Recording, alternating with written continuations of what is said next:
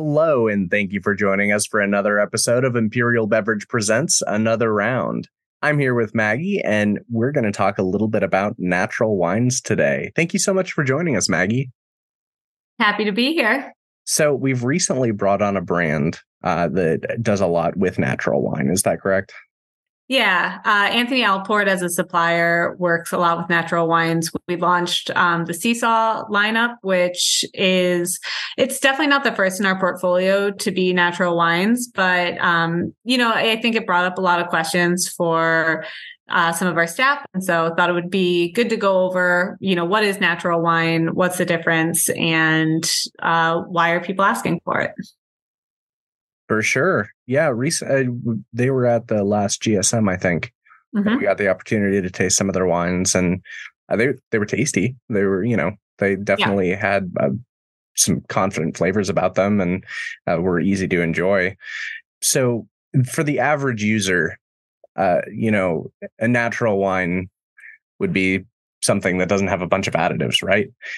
But that's not necessarily what this means. Right. So natural wine as a category doesn't actually have any definitions. So, somebody could say that this wine is natural and be using chemicals in their vineyards or be using additives in the wines.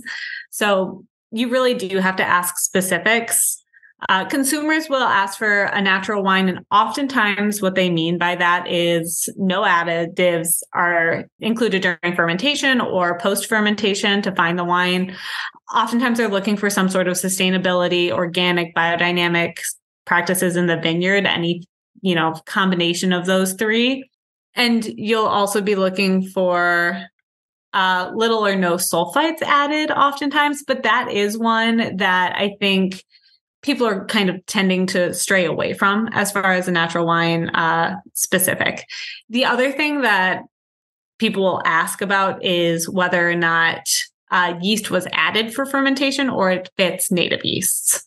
So, as far as that goes, you will hear some winemakers say yes, our wine is natural. And it may mean that they are using a little bit of bentonite clay or egg whites for fining.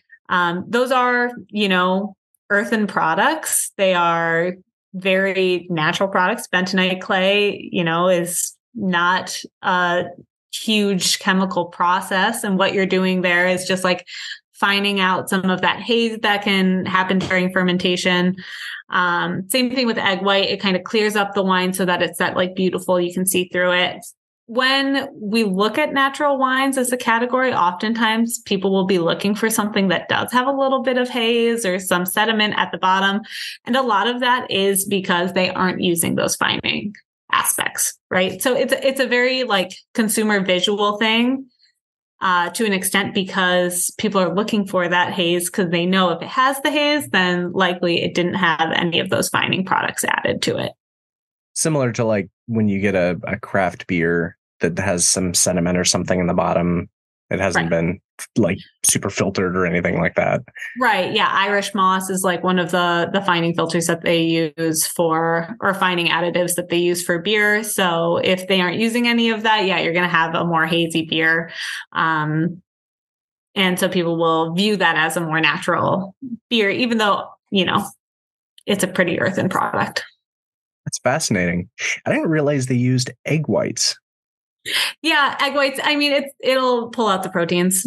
Mm-hmm. In Argentina, way back, they would use blood, animal blood, to really fine. Mm-hmm. All right, so check the date on the bottle.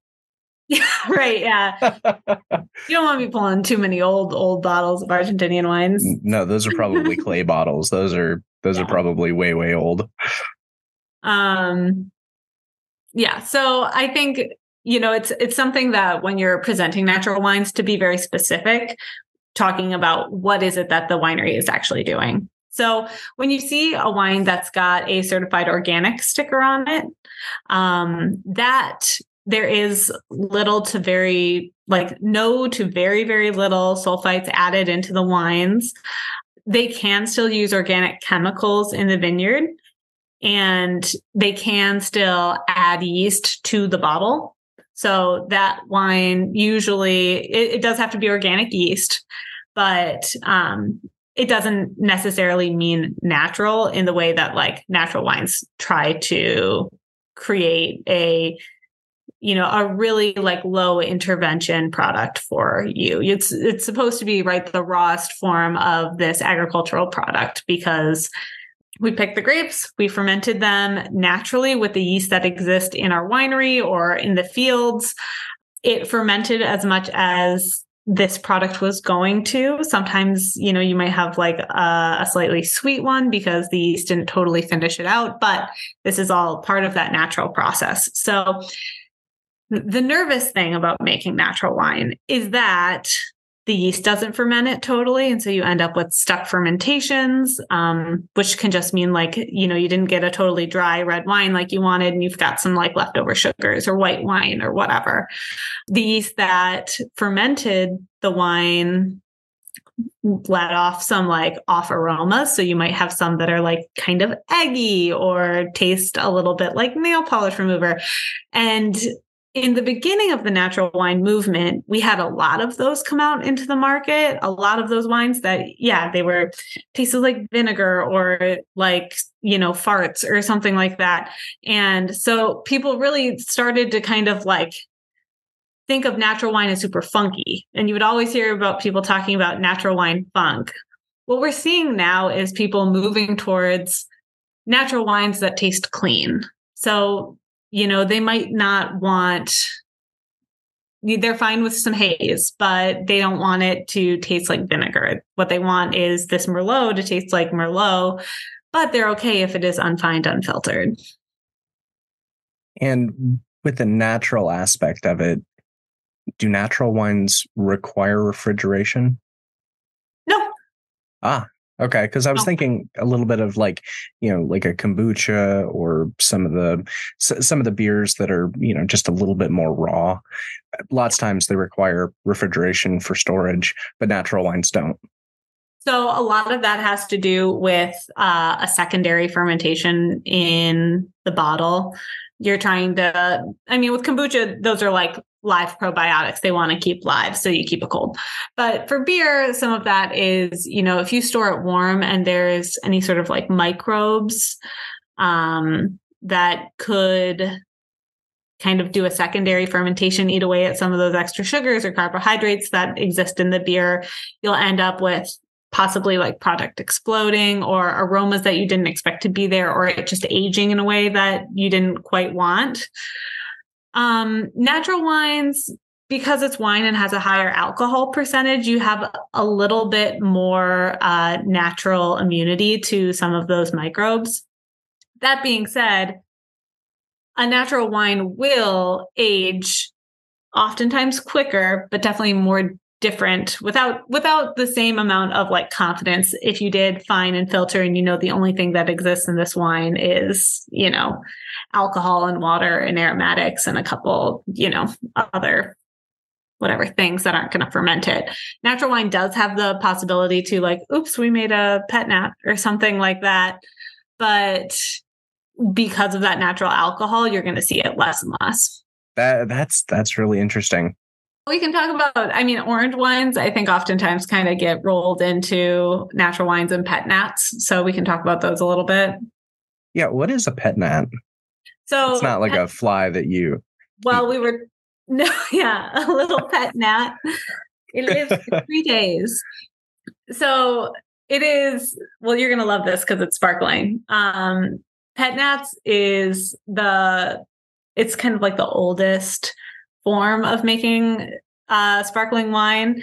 Some people call it method ancestral. So it's like the ancestral method. Basically, the way you would do it is right before wine finishes its fermentation. So there's a little bit of sugar left to go for the yeast to like eat it up. You bottle it, cork it, and then you let that final fermentation happen in the bottle. And then it'll be a naturally carbonated spritzed bottle. So where champagne like does that, then you add it back and you riddle and you disgorge. pet nat is all natural. So you're going to have yeast at the bottom of the bottle. Sometimes it gets bubbly, sometimes it doesn't. Like, you don't know if it's going to work. In France, you'll see it a little bit out of the Loire Valley, but where you see a lot of pet nats right now is, out of Australia, California. There's a couple producers doing it in Michigan. There's a couple of people who do it with ciders. But it is, essentially that's it. It's just finishing fermentation in the bottle to get that natural CO2. That's fascinating. Yeah. Seesaw wouldn't have anything like that. So Seesaw doesn't, but we're going to get some options in the future with Anthony Alport for some pet nats. One of them is with their more exclusive wine brand, Vandal. It's 3 winemakers who have not disclosed who they are or where they get their fruit from, but they make some really interesting, very cool wines. And they have a pet nat that they call Pet Bat. And have a little bat on the label. It's super cute. But that is one of the pet nats that we have. Well, we have some, I think, out of Italy as well. That's way cool. Yeah. So, it's a fun sparkling option because it is different. I think that there's an element of surprise to pet nats and excitement when it works because you don't know. And natural wines, you watch them finish, you bottle it when it's ready. Pet nats, you do everything before it's quite done. And then you just pray. It's a little bit of a gamble, but it's high reward, minimal risk. Worst case scenario, you get a weird bottle. Sure. Yeah. But and then you say so it's funky. Cool. It's fine. Oh, there you go. Yeah. So are there any, general misnomers or misconceptions or just misunderstandings about natural wine that you think deserve to be squashed?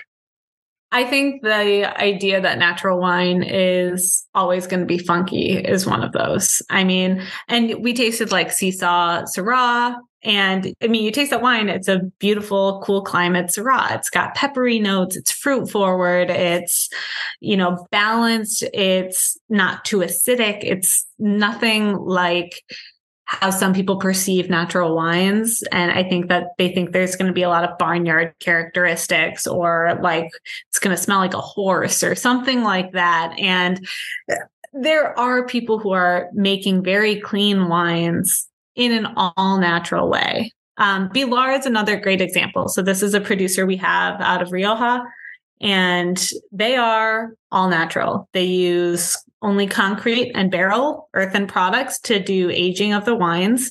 It's all natural fermentation. They don't use any tractors in their fields. It's all plow horses. Everything is done by hand. It's all head trained vines. So they are doing things as naturally as possible. They're off the grid. They use solar power and windmills, and their wines are beautiful and clean and exactly how you would think Grenache and, Tempranillo from Rioja should taste.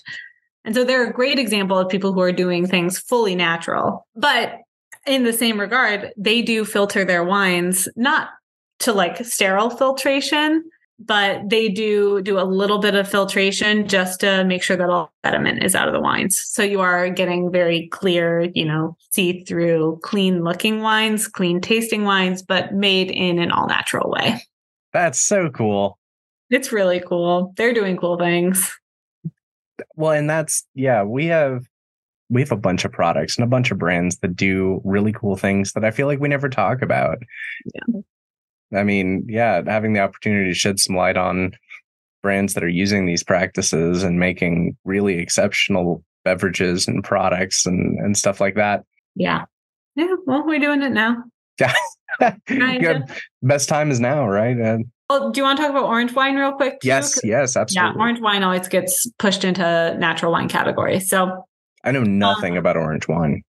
So we'll go back a little bit real quick, just do a quick, this is how you make white wine, red wine, and then orange wine is kind of that middle child. I say that as if no one knows about the middle child, but I guess rosé is the middle child, and then orange I'm not going to keep going with this scenario. Is it redheaded stepchild? Is that redheaded stepchild? We might cut that. I don't know. We'll talk about it. We talk about redheads.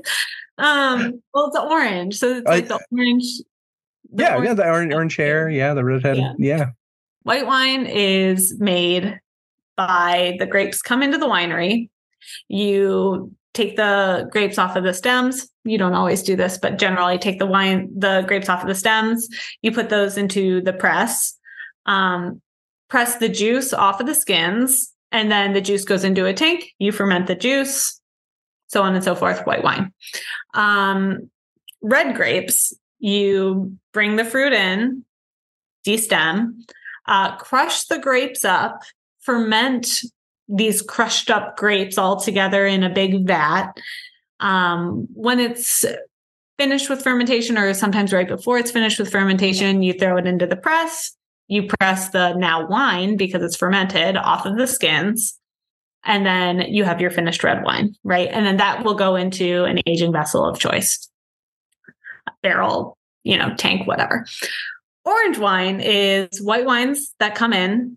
You destem, you crush, it spends time with the skins fermenting as, this big sloppy juice wine skin mess. When it's done fermenting, you pull it to the press and you have your finished orange wine. So it's a white wine made like a red wine, basically. The reason why you don't do that with every white wine is because you're going to have all of that color impacted. So you'll see an orange wine, and it does have kind of like a salmon tint to it. Sometimes it's a very orange tint, like the seesaw orange wine that we have, the Sam with them. That's a pretty orange coppery color. But the other reason is white wine skins are oftentimes a bit thicker and more like bitter and astringent than red wine skins. So it changes the mouthfeel so much of the wine. White wines, you sip it and it's juicy, it's acidic, but it doesn't do that same sort of drying aspect to your mouth that red wines do. That's called astringency. It sucks all the saliva out of your cheeks. That comes from the skins. So orange wines will do that. It'll have that like grippy nature to it. It's not for everybody. It's definitely a very different mouthfeel from what you expect out of white wines. And so it gets in its own category. It's not a new method of making wine by any means. Like a lot of orange wine has always been made in Georgia and continues to get made in Georgia. But you're seeing a resurgence in different regions with orange wines. So with an orange wine, I feel like anytime that you have, varietal, they'll have a list of things that it's good to pair with. Mm-hmm. Would it be too vague or broad to say, these items will typically pair well with an orange wine if we're talking about like an on-premise account? So the fun thing about orange wine, like really fun to utilize during a dinner because you have that grippy aspect. So the thing with pairing tannins and that astringency is it loves fat. So that's why you have like these big red wines with like steaks and, lamb and like really fatty meats. No one makes mutton, but mutton would be a great example of something. And then orange wine, you can have a little bit more play as far as like with a really fatty dish. Interesting. Yeah. So you might choose like a more like lean meat to go with a white wine. People talk about like chicken and fish and stuff like that. You might be able to do orange wine with more of like a rabbit or something that's got a little bit more fat that isn't super dark in flavor, but still has that like, fat backbone. Sure. Something that's got sounds a little dumb. I think an orange wine and a BLT would be great, but well, that's the thing is I feel like people typically assume that if you're going to pair a wine with a food, like it has to be like an exotic food or one you wouldn't eat. I literally just said rabbit. Yeah. But I like pairing it with a BLT. I think that's way cool. And like a unique experience, because you get to experience the food in a unique way and you experience the wine in a unique way. That's awesome. Here, I got you. Pet nat and popcorn, orange wine, and a BLT. Sold. Yeah. Because I don't know that we've had the opportunity to, I don't know that we've had anybody bring in orange wine to like a GSM since I've started, or that we've had the chance to sample it or anything like that.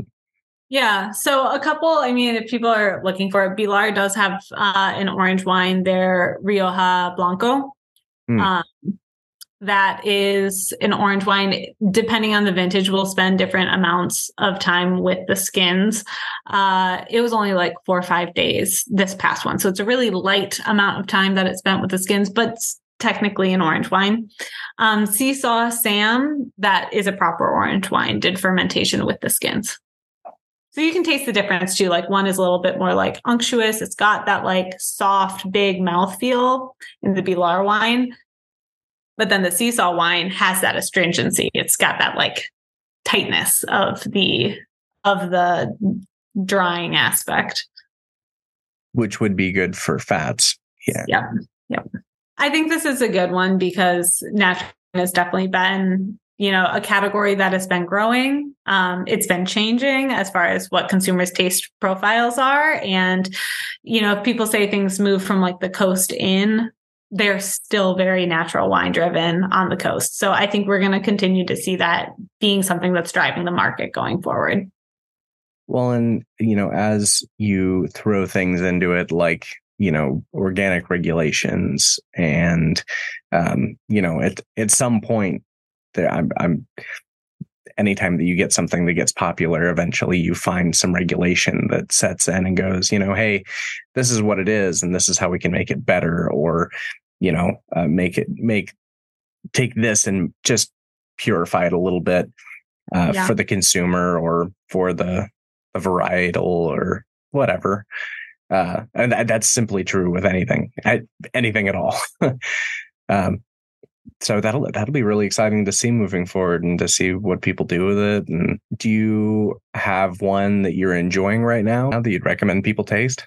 I mean, I just spent this week with Melanie Hickman, who's an owner of Pilar. So that's definitely one that I would try. They've got a couple different price points. Their Pilar wines, though, they have a Rioja Blanco and a Rioja Tinto. Those are both great intros. Those are great ones to try and bring out to people as, people who are doing things as naturally as possible in the vineyard, in the winery, as sustainably as possible, and creating really beautiful, clean, varietally correct regional wines. I love it. All right. Thank you so much, Maggie, for joining us today and sharing this wonderful knowledge and ensuring that our people here at Imperial know what we're doing, what we're talking about. So thank you again. Yeah, my pleasure. I'm sure I'll see you soon. Oh, absolutely. And thank you for listening to another episode of Imperial Beverage Presents Another Round. Until next time, cheers.